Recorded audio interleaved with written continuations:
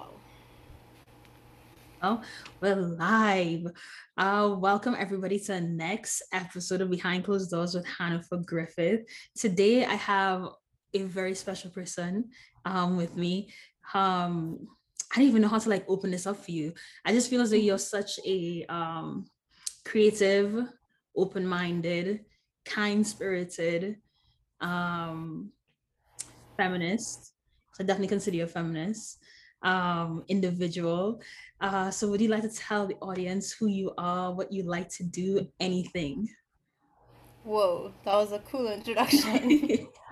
Thank you, Hanifa. Well, I'm Anya. I, what about me?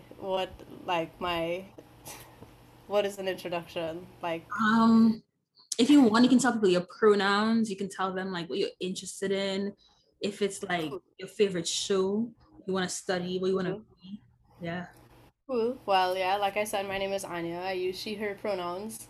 And also thank you for creating space for people to introduce their pronouns. I think that's so important.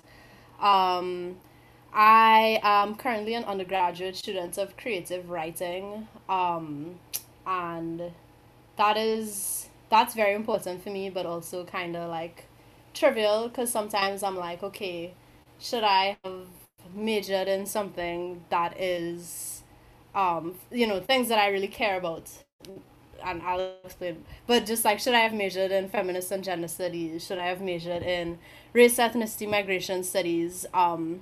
And I think that like through creative writing, I still get to address those conversations that are so important to me, but in a way that is hopefully more like accessible and creative and engaging. And so I've recently declared that major of creative writing and have mixed feelings about it, but I'm trying to like, yeah, just not have knowledge and conversations that are important be only for a certain place. So like we don't only need to talk about feminism in academics.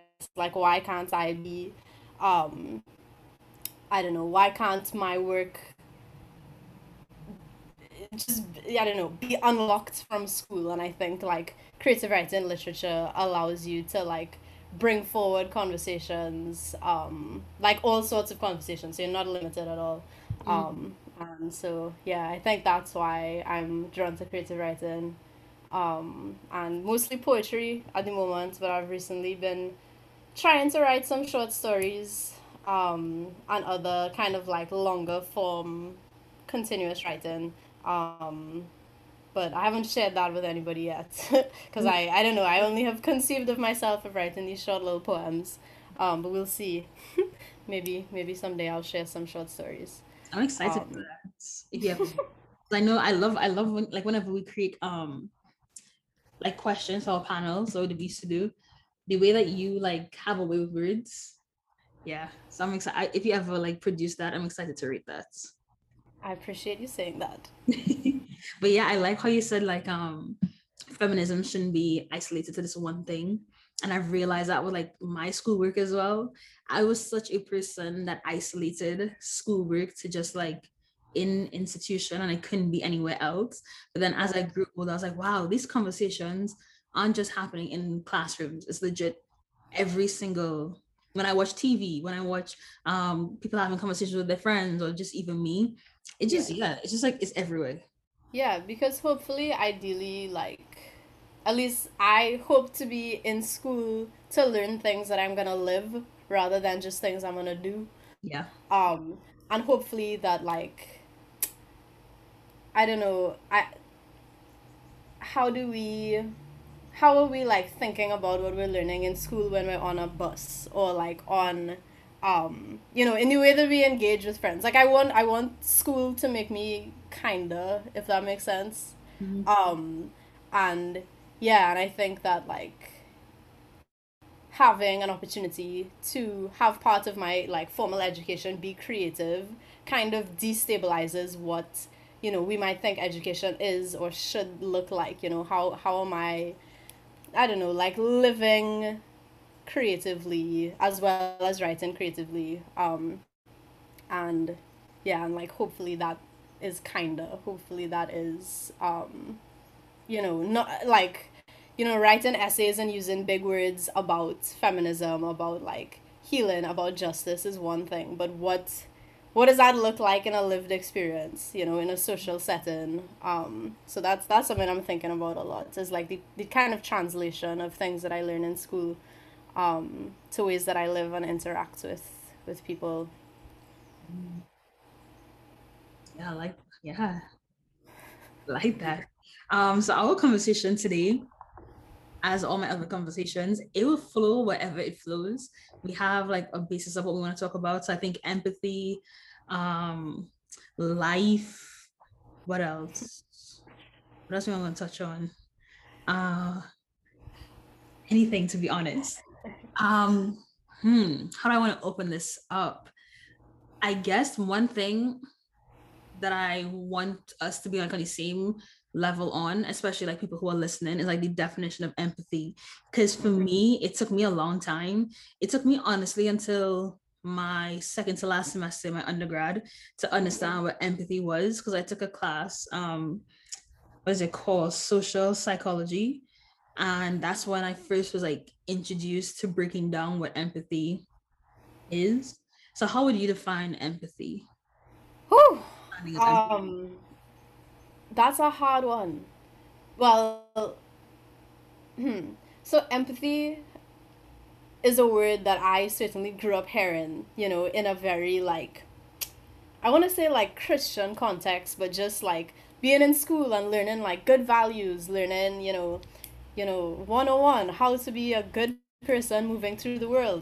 Good people have empathy. What is that? And I think that at a young age, empathy was like, trying to relate to people, put yourself in their shoes. How do my words, how do my actions, make another person feel, and so like, yeah, empathy. But I think my current understanding of empathy is a little more complicated than that. I think I have developed a level of, not suspicion because that's a very charged word, but just like perhaps an awareness of where empathy might be limited. um and I think that like, yeah, to just like put all of one's faith in empathy and this idea that, no matter who I am or who comes into my life, I will be able to empathize with them. I will be able to like, you know, feel what they're feeling and them feel what I'm feeling. I don't think that's always possible. I think that there are like some limits to empathy. Um, and I want to like tread very carefully with that because I think that like they have like meninist people out here, like as in like opposite of feminists being meninist people out here who are like, oh, empathy is so non-productive, is so like, Mm. um is so, if you want to be successful in the world, you can't go around thinking about how your actions impact others because you'll never get anything done. And that's not what I mean when I say there are limits to empathy. I do believe in empathy, not because like I know it intellectually, but because I feel when somebody is able to empathize with me. And I think there's like, yeah, to understand empathy is really on like a sort of feelings sense. Um, but I think the like where it gets kind of difficult for me is, or like what I've struggled with is situations thinking that I have all the answers, or like I know how another person feels and I know, then like what might be the right way for a person to feel better, or that I know what the right way is for a person to, live their life. And obviously that's not true. So it's important to like, for me, to, you know, empathy is an ideal, empathy is important, but also realize that where I end and another person begins. And not to like, be so, you know, jump out myself and feel like I will always know what another person is feeling, what is best for another person. I think that's like, nah, like I have to be able to differentiate myself from the feelings of others, and set healthy boundaries. Mm. The word of the year is Yeah, boundaries. honestly, yeah. And yeah, and And I think that like empathy is not all this like white saviorism of, you know, I am being charitable and generous by donating money to this organization and then going taking pictures with little kids. Mm. That to me, like when that sort of dynamic gets conflated with empathy, that like is a ugh, that does not that's not, that feels really weird. Mhm. And so yeah, I think that like I try to think about and look critically at the ways in which empathy is like slapped onto an image. Um and yeah, and it's not always necessarily invoked, like empathy being is not always necessarily like used in ways um that are like in service of what I like hope to think empathy really is, which is, connection, kindness. And I think sometimes empathy is just used to like cover up really inappropriate and problematic dynamics of power. Um, yeah. One, There's I a would lot there. definitely want to go into that one. Like, how do you think it covers up dynamics of power? Whew.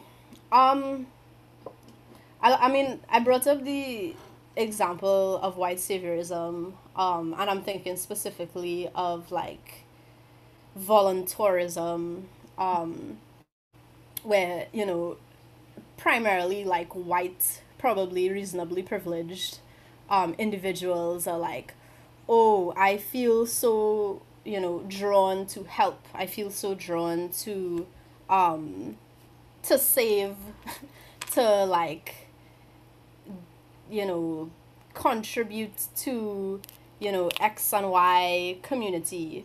And those communities typically always being in the global south and being comprised of persons of color. Mm-hmm. Um, and I like, there's a lot of, and this is not like a new conversation. Like, I don't think I'm doing anything revolutionary by like pointing out those dynamics of like and then like you look at websites about like that are taking, folks to countries on the continent of Africa or like India or various other countries that are like the buzzword countries for donations and aid. And like on those websites you'll see the word empathy come up so many times, like, do you are you an empathetic person who wants to make the world a better place and sees yourself giving to those who are less fortunate than you, and that like inherently sets up this imbalance of like, oh, look at me, I am the empathizer, empathizing with those in need. um and that's like, it's so complicated, because I do believe in like redistribution of resources and time and energy, and like, I'm pretty like socialist in my thinking right now. But that sort of like redistribution of resources, money, of giving of time, like the intention behind it I think is important. Mm. Like, it can't be, oh, look at me giving to you, snap a selfie, but Yeah. it's more like, I recognize your dignity, Mm-hmm. and I recognize that the imbalance of power between us is not just, right now in this moment. This is like a historically Mm-hmm. produced imbalance of power, and I recognize those inequities, and so I am giving of my time in my very small and insignificant way to um like to bridge that. But also it's impossible to think of one person, who has so much audacity to think, this one little thing I do is gonna solve anything. But yeah, I think the like intentionality behind like charitable giving is important. And that, yeah, that just like the word empathy is flung in there, and I think, we hear the word empathy and we're like, oh, we can be calm, empathy is a good thing, but Mm-hmm. also just to be critical of like how it's being used and what it might be erasing. Mm, yes. Oh wow. So my definition definitely goes along um what you were saying. And it's so funny because as I said, I was introduced to it empathy second to last semester, but I was introduced to it by this researcher called Brene Brown. Love her to death.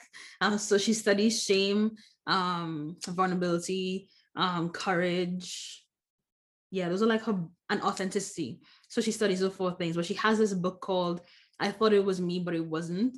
And it delves deeper into like shame and how to, yeah, shame and how to Write be that down. authentic. It's such a good book. Like you're reading it and you're just like, damn, this is really how I feel. And she goes deeper into it. So one of the things that she talks about is the differentiation between empathy and sympathy. And I hope I don't butcher like what she said, but how I understood it is like, as you said, empathy, us being in people's shoes and holistically understanding what they're going through. Whereas sympathy is like you just telling them, oh, I'm sorry. And as you said, like I've always been taught, oh yeah, you have to be empathetic. If you want to be good, you have to be empathetic. You have to put yourself in other people's shoes.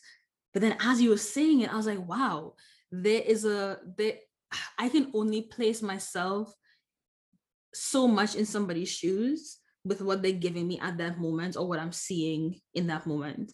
There's so many different things that's going to limit me from understanding where you're coming from. And, that can go into our social identifiers. What if I identify as straight and somebody else identify as pansexual?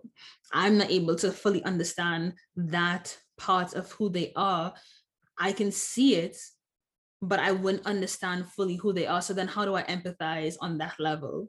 And I think that's like it's been such a charging word in 2020 and 2021, like being empathetic, having boundaries, doing all these things. And I myself, I'm trying to figure out if I'm being authentic to the people that are around me and understanding where they're coming from and putting myself in their shoes. Because at one point, I always want to say, oh yeah, I'm sorry. But when I say I'm sorry, like I have in the back of my mind, sorry is something that I really shouldn't be saying. And I should like be taking it a step further and trying to like talk it out and put myself in their shoes. I don't know. I don't know. I've never like sat down and really thought about empathy. So when you told me about this, I was like, yeah, let's do this. So yeah. Yeah, that's oh, yeah, I've been thinking about that a lot, and I think that like most times I am when I think I'm empathizing, I'm not. I Mm-hmm. think most times when I think I'm empathizing, I'm following some sort of like social script which says, I, you know, once I say sorry, once I say I hope you're doing well, Mm-hmm. that like I don't know, I've been empathetic. But I think that like maybe the work of empathy or being empathetic doesn't like there's more unseen than there is seen. So Mm-hmm. for example, like how do I want to phrase this? Like perhaps it's less important that I say to, the person who I think is struggling, like, you know, I'm sorry, I have your back, than like the work that I do in private to like, think about why that might be. But also that can't be true either, because it is important to hear from the people that you love that, you know, they see you're struggling and they like, they feel you and they're here for you. But maybe I think what I'm saying more is that like perhaps how we define empathy then is quite like a personal trod, like a personal journey. Yeah. And it's not about like, oh, the other person knows that I'm sorry. Like that shouldn't be the priority. Like the other person knows that I'm a good person because I'm saying this. It's more like, what empathizing work am I doing without saying it, or without like, does that make sense? That It does it's make sense. It's like, what are you doing? Um, that's invisible to the other person that's making them feel heard and seen in a way. Maybe. I don't know. I don't think these are easy questions. I don't think these are easy questions at all. Something I was the something you said made me think of. Um, yeah. I think that's like something related is I don't know. I've been really struggling recently, and and I think that like in the past I measured until so still to some extent do like measured my um just gauged how I was feeling based on what other how other people reacted to how I was feeling. So for example, if I said, you know, I'm having a really bad day and somebody was like, it's not so bad, just drink some tea. Mm. And like you're good. I'm like, okay, maybe I am like not so bad and that like is what gets me through to the next thing. But I'm realizing that it's like I don't know, it's kind of important to empathize with yourself without like checking on the outside, what another person's recommendations or response to, how my day is going is, but more just like word, like how does this make me feel? Like outside of, how I think this other person might tell me what the situation is. But what does it feel like on like a me level? I'm feeling some type of way. How do I like I don't know, step into my own shoes, for lack of a better word, like step into my own shoes without thinking, um, oh, I'm feeling this way because this person did this thing and it's okay because they're having a bad day too and like I shouldn't be feeling sad, but it's like no, I can feel sad, I can feel hurt by another person while also recognizing that they've probably hurt me in the context of them having a bad day or things that I don't see. So again, back to this question of like differentiating myself, um but also just like creating a lot of space to see the zoomed out picture but also like a zoomed in picture too, because you know we hurt people unintentionally, but that doesn't undo the fact that the person is hurt.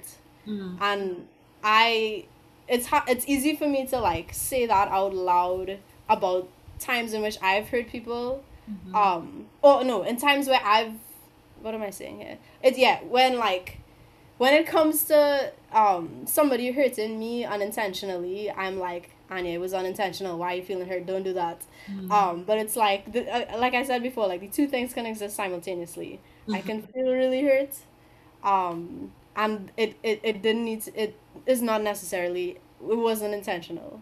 Mm. You know what I'm saying? That kind of drifted a lot, but Yeah. we said we were talking about life too, so Yeah, we all talking about life too, yeah. So as we're talking about life too and empathy, I don't know if you hear this person cutting the yard.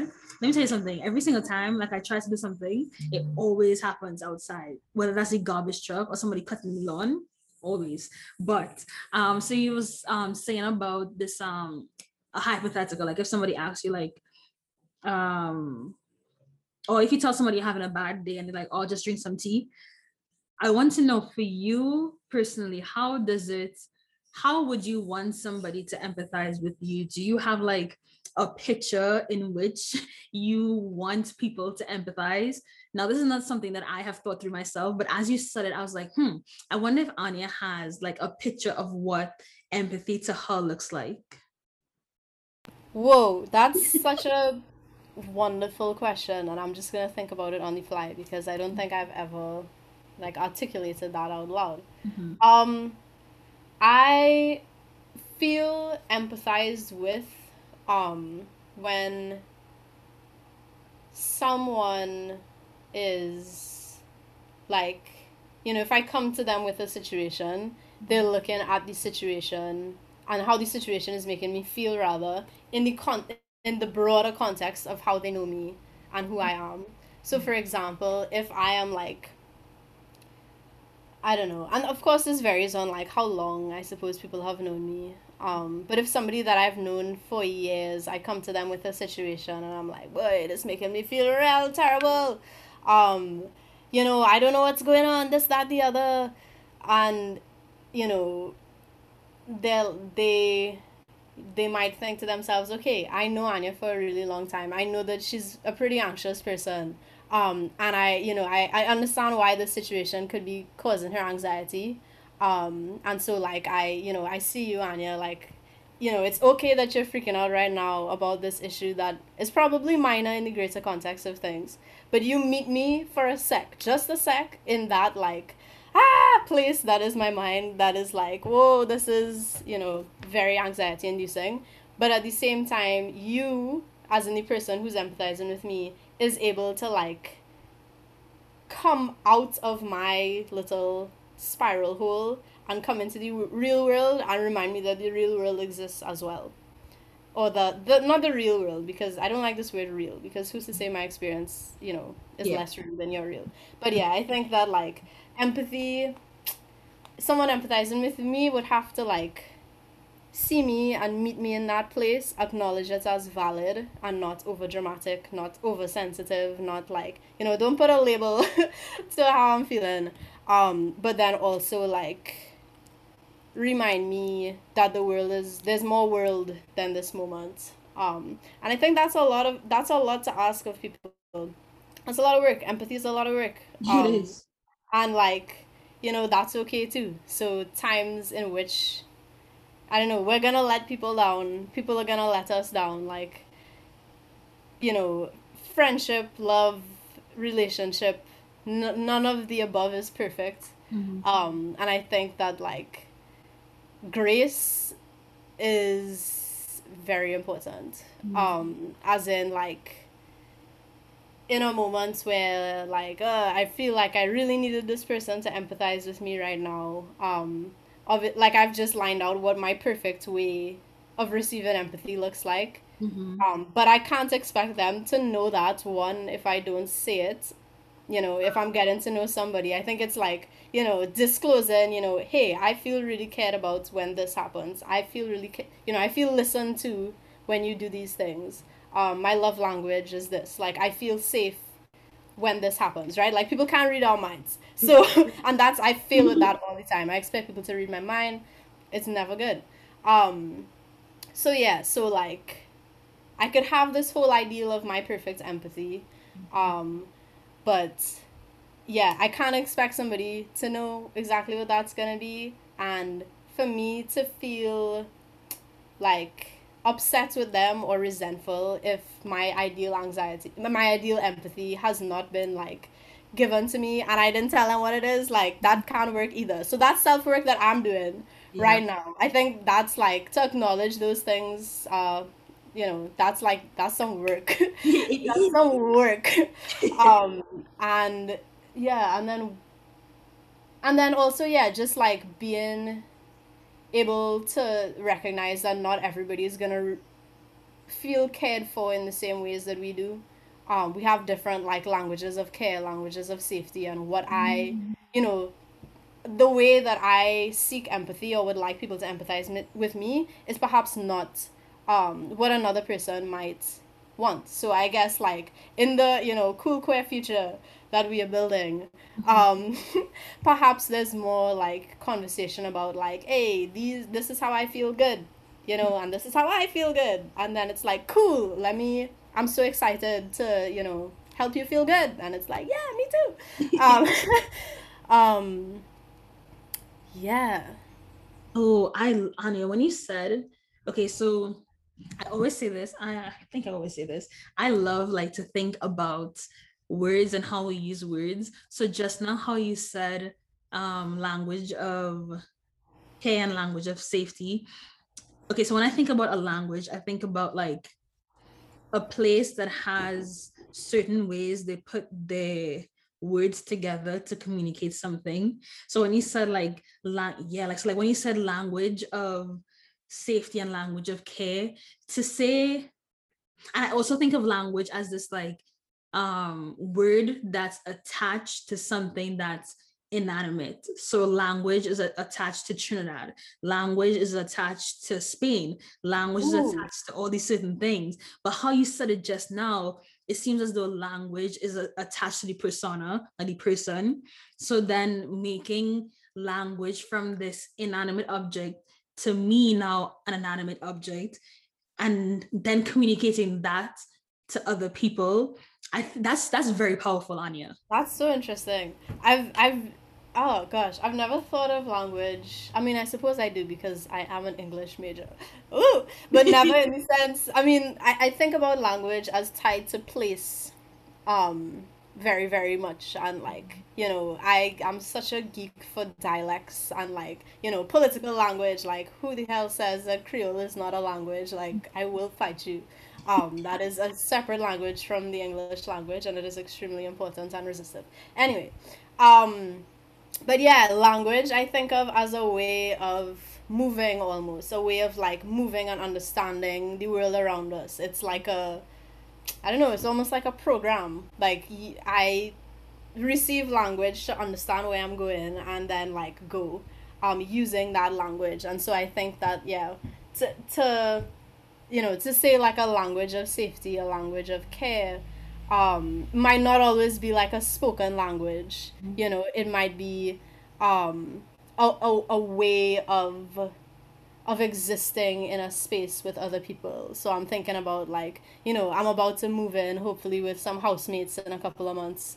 And I've never lived with them before. So we're gonna have to come up with like some sort of shared system, and that can consist of, spoken language, but also, chores, how we move through the space, how do we interact together in this space such that everyone feels safe and cared for.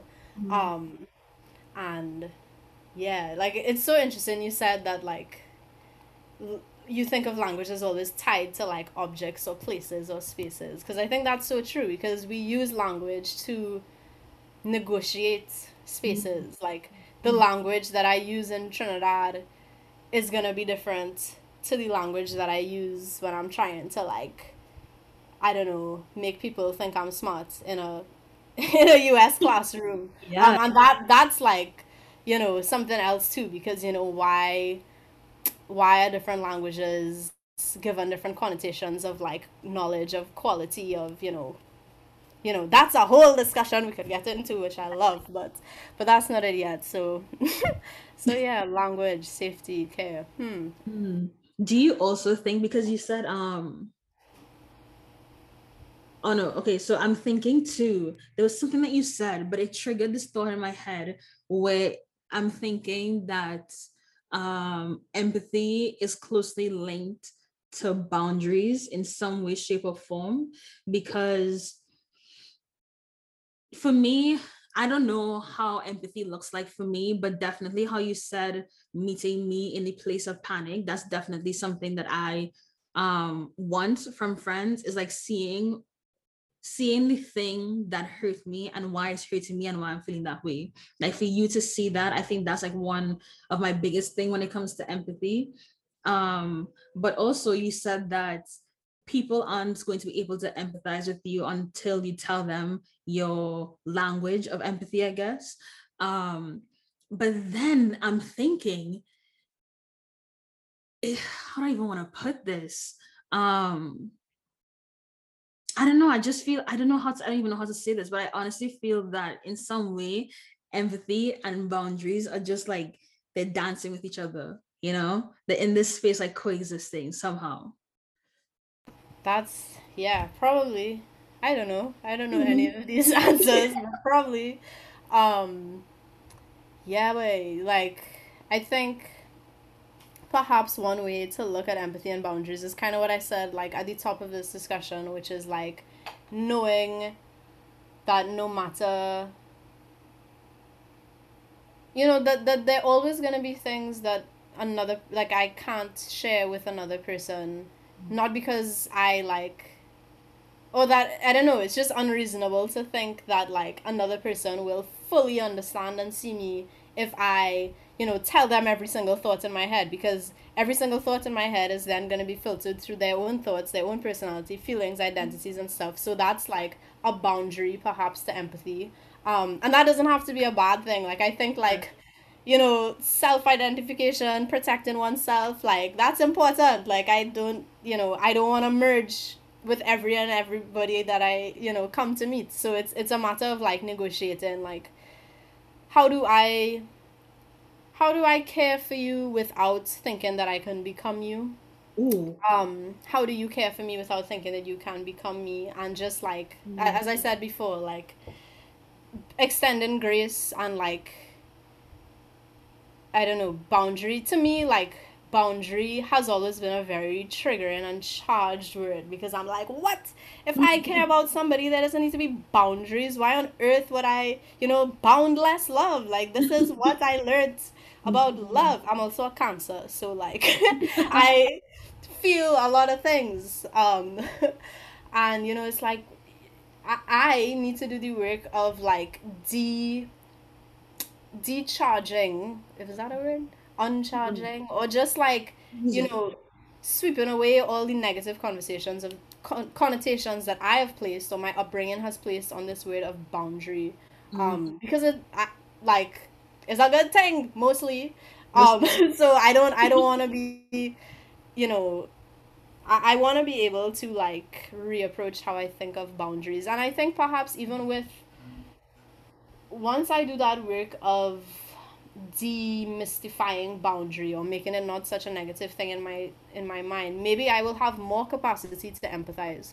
Mm. Because if I am approaching a situation that is requiring me to be empathetic from the seat of myself, from knowing I am Anya, these are all my experiences. I like, you know, I like this thing, I don't like that thing. And I come with all of that into a situation where I want to meet somebody in their anxiety. Like, I want to be able to sit there with you and tell you, hey, like, I see you. Like, this, I feel you. Like, I'm so sorry you feel this way right now.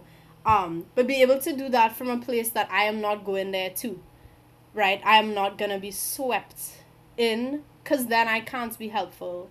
And that is like, I don't know, even hearing myself say this, I'm like, bro, Anya, you don't do that. You have no, like, so this is work that I am like hoping to do. So I'm not claiming by any means that I have this figured out at all. But I am right there with you. Every time I have these conversations, it's not like what I do. It's legit me having a therapy session with me and my friend.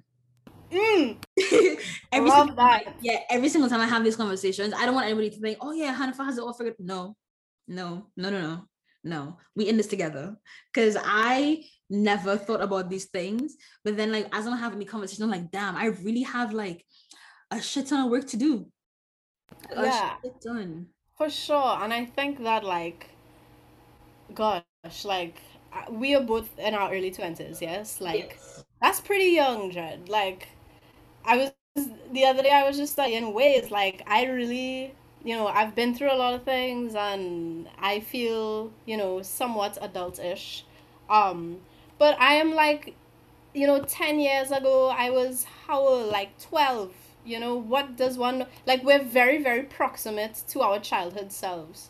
Um, and of course, like, we learned a lot, I would say most at this point, of who we are, how we operate through the world, you know, our sources of shame, our sources of like validation, are things we learned in childhood. So, all of this sort of like questioning and unraveling and like negotiating we're doing right now is like, I don't know. It doesn't need to be instant because time is life is short, but also life is long, and we are, God willing, at still at somewhat of a beginning of like a longer learning slash unlearning. So again, like the grace, being able to extend grace to ourselves in these moments, I think is important while still being accountable. Of course. Um, Yes. and I'm really like, yeah, I'm very grateful for people in my life have like shown me that you could real fuck up. um and or like I have real fucked up and people have shown me grace, and have shown me like, been like, Anya, you fucked up, Mhm. but in this moment I see you as more than this, moment. You have so much more to give than like what you've given me in this moment, and like I see that and I like believe in you beyond the shit you did. Because yeah, that is like, that is, I don't know, that's that's healing. It That's is healing. And like yes. in some ways, like they're not giving up on you. Yeah. Yeah. I've been in those situations too. That'll feel good. Oh yeah, But me too. Me too. I've definitely been there too. Don't worry. Yeah. As you said, like um, every single day you learn, and every single day you're presented with something that you have to think through. And that's how I think about it too.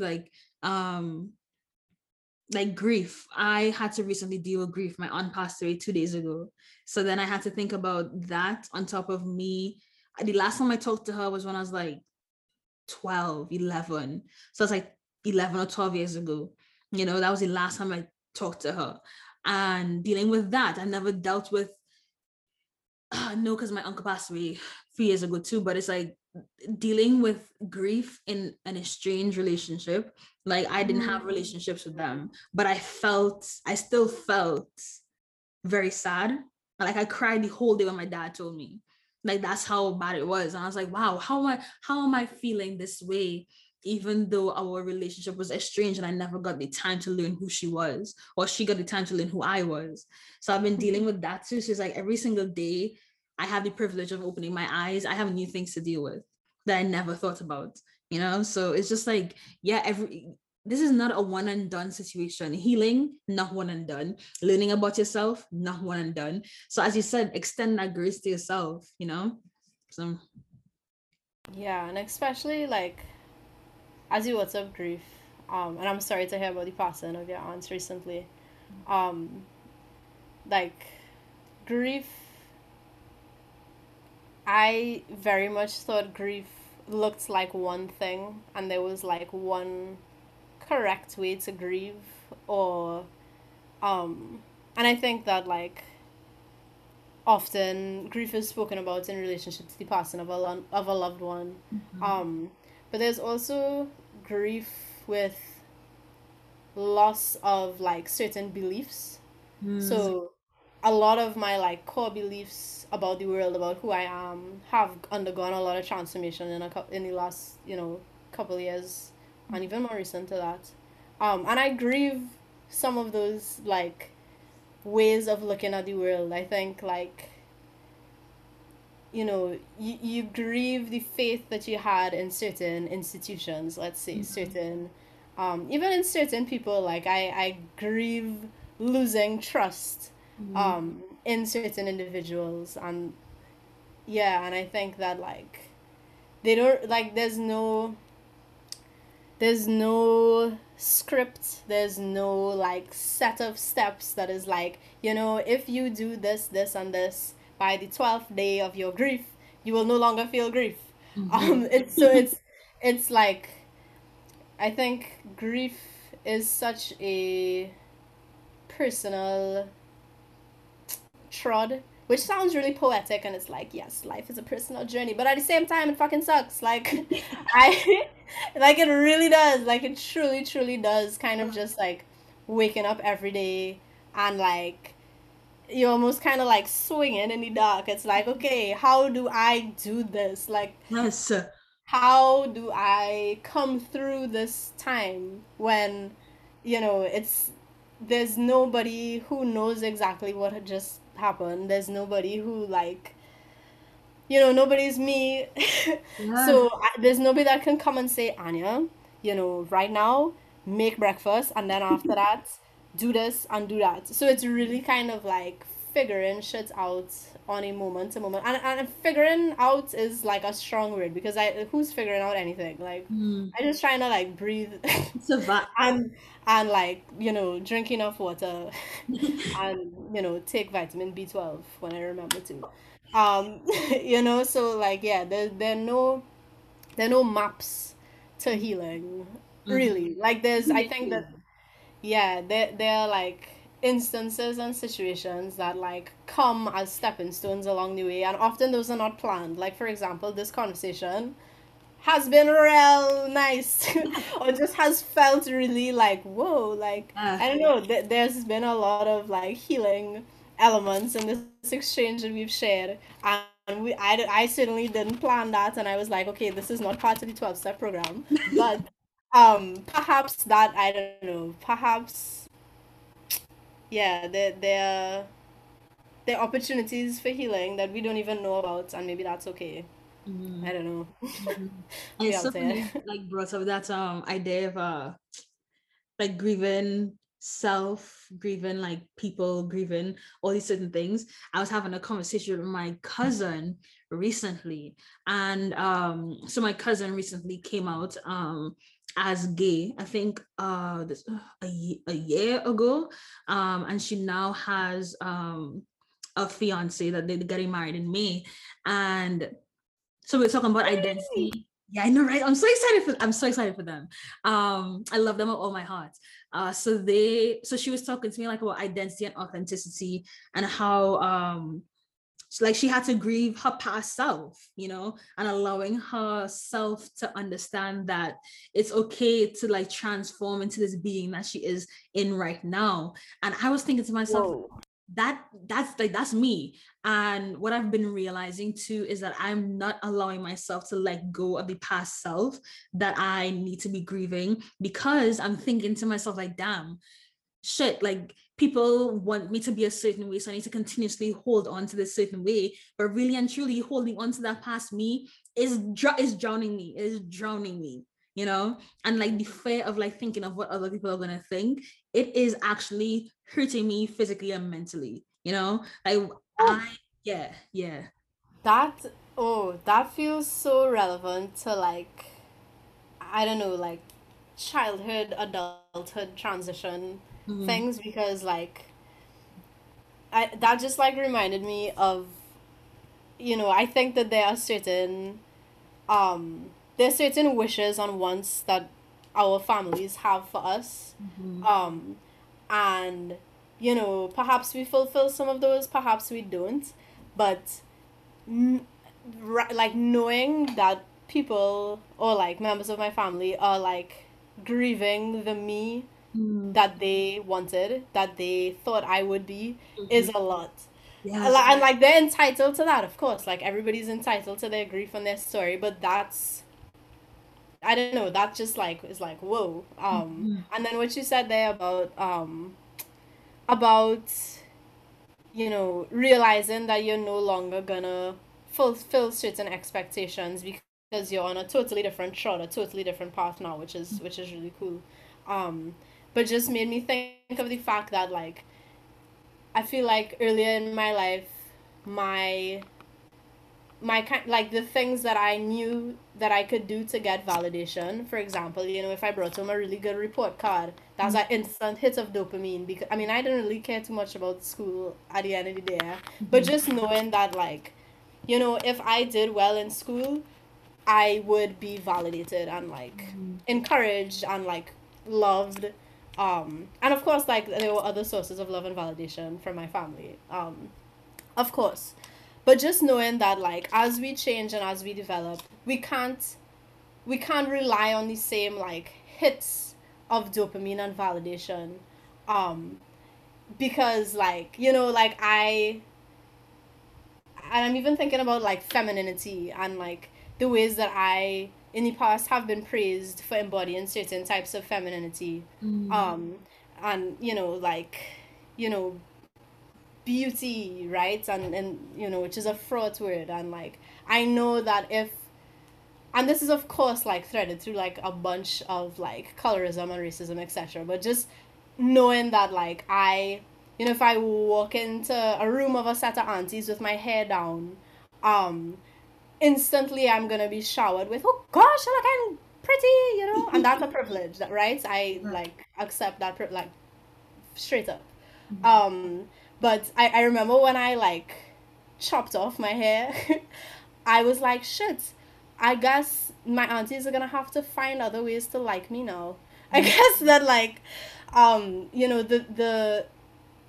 the things that I once knew were like given Mm-hmm. sources of validation, once I kind of like began to like take on other paths and realizing that whoa, like I can't rely on those same things anymore.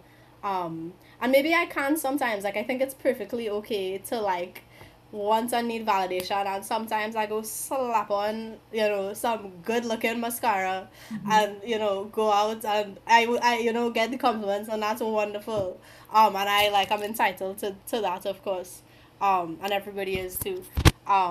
But yeah, I don't know if my point was made there, but Oh, like, definitely, especially man, you just when you said like stepping into certain forms of femininity, and it's so crazy because that triggered like a memory in my head. So I shaved my head in 2014, then I shaved it again, I think 20, I want to say 17. And I legit saw in my parents' face like the grief of who I once was. Because my dad is a person, well, this my mom told me, he is a person that always wanted his daughter to look a certain way. And I was never into like straightening my hair. I was always like afro or nothing. And then one day I was like bald head or nothing. So I never fit into the mold that like I guess my dad wanted. I'm assuming. I don't know if it's true.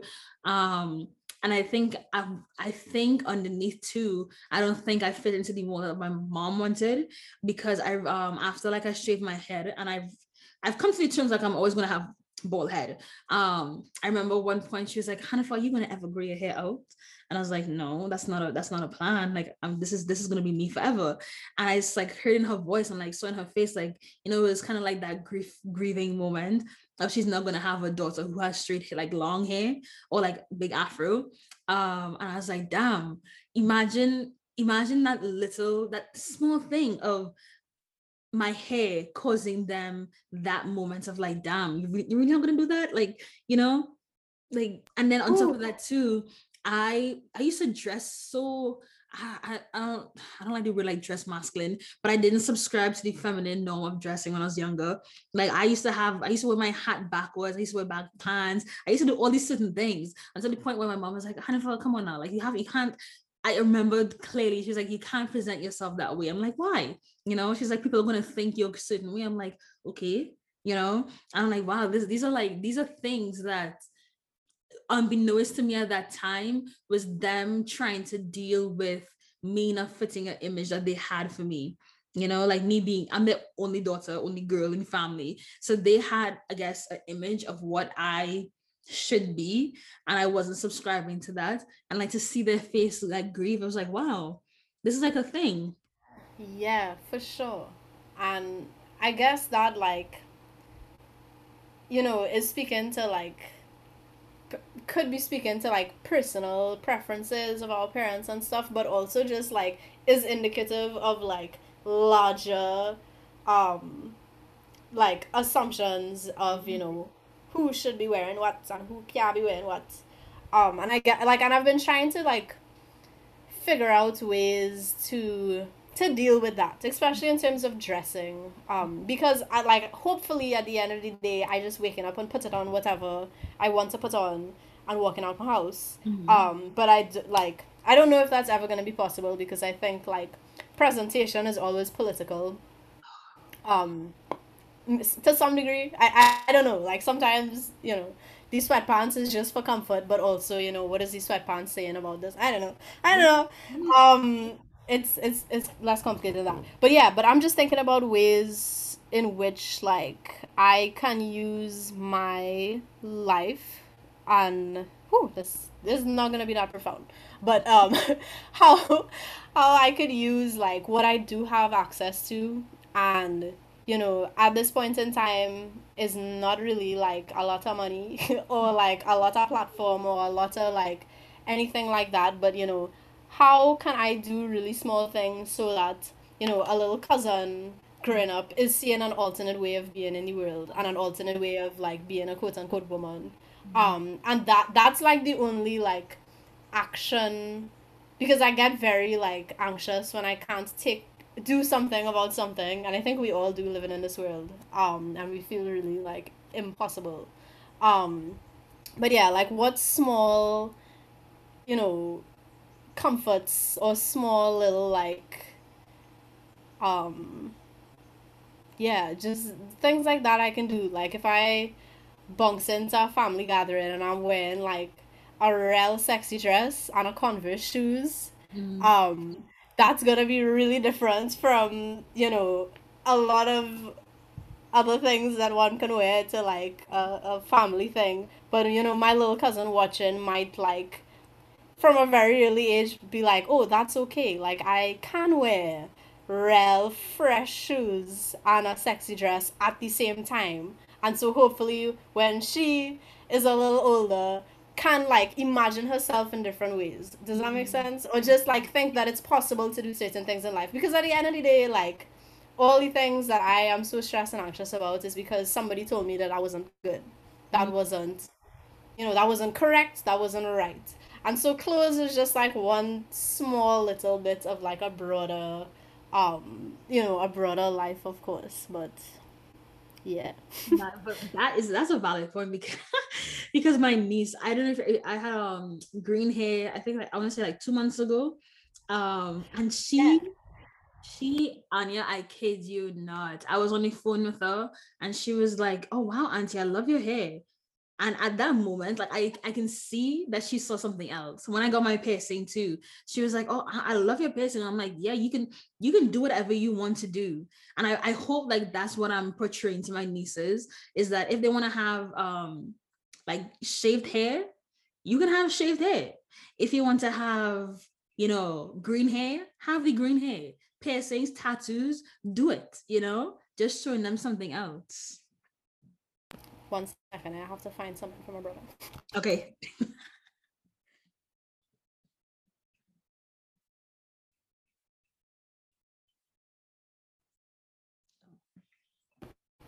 Okay, I'm back. Sorry about that. It's all right. But yeah, just But kind of like yeah, showing them something different. yeah, yeah. Because ultimate, like I don't know if I want kids, no boy. That's a whole nother conversation. But Mhm. certainly for people who do have kids of my generation, like I think it would be really lit if the world that they were living in was different from this world. Yes. Um and yeah, like futures, how like imagination. That is like all sometimes all I feel that I can do is like imagine Mm, and which is hope is related to imagination. mhm, So like hope and imagination, but specifically imagination, like mhm. what's yeah. Yeah. Oh wow, this conversation, wow. See when you don't have limits to anything, how anything can happen. Like True. we didn't settle to talk about these things and we did, and I'm so happy we did. Because these have definitely been things like it's like things that has been keeping me up at night. Like legit. Hopefully, I haven't slept in a while. Well, me too. Anya, I had to take sleeping pills to sleep last night because the last Oh time I God. slept was at like, And last night's self, I couldn't sleep. yeah, like I was Hey. twisting and turning, and I had to take a sleeping pill because I was tired. I couldn't function anymore. Well, they say that so full moon was the night before last, but the moon was still real bright last night, and they say that like some people have a hard time sleeping around the full moon because it's so bright. So I don't Mm, know, maybe that can be maybe it. that's why we couldn't sleep last night. Mm, Um, who knows? who knows? But I believe it though. I believe it. But I don't know if there's anything like you want to say to like close it off. Anything at all. It can be anything. Well, thank you first and foremostly. I always, I don't know, anytime I interact with you, Hanifa, I'm just like, you fill in gaps, and like, but more than that, it's like you're filling gaps in conversations, but you're also like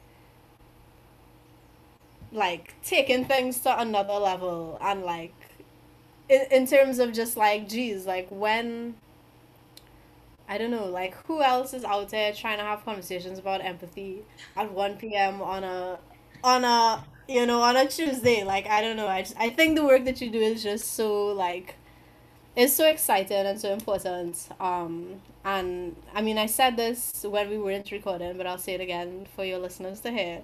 That anytime I listen to your podcast or just like engage with any of the work that you do, like advocacy wise, even your lives and stuff, like I don't know, a little piece of me like resonates with it. Sometimes bigger pieces, sometimes smaller pieces, but I'm just like, whoa, like that, you know, that is something that I have felt too.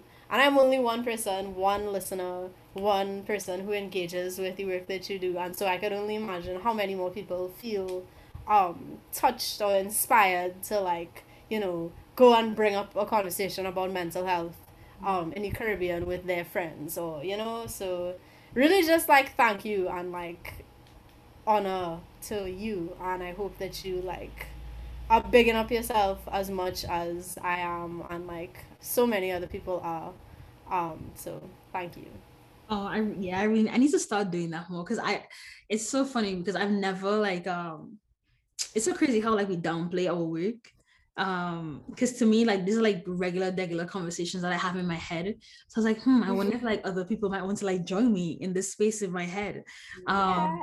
So like I don't know. I've never big up myself like this. So thank you for that. Because sometimes, the validation outside really helps me just to like know that people are listening and like it's not just going into a void and just floating in abyss. So yeah, definitely from the bottom of my heart, thank you for that. Thank you. Okay, so yeah, guys, enjoy. I hope you enjoy this. You can share it everywhere, and let me know if you and if you have any more questions too. So yeah, bye y'all.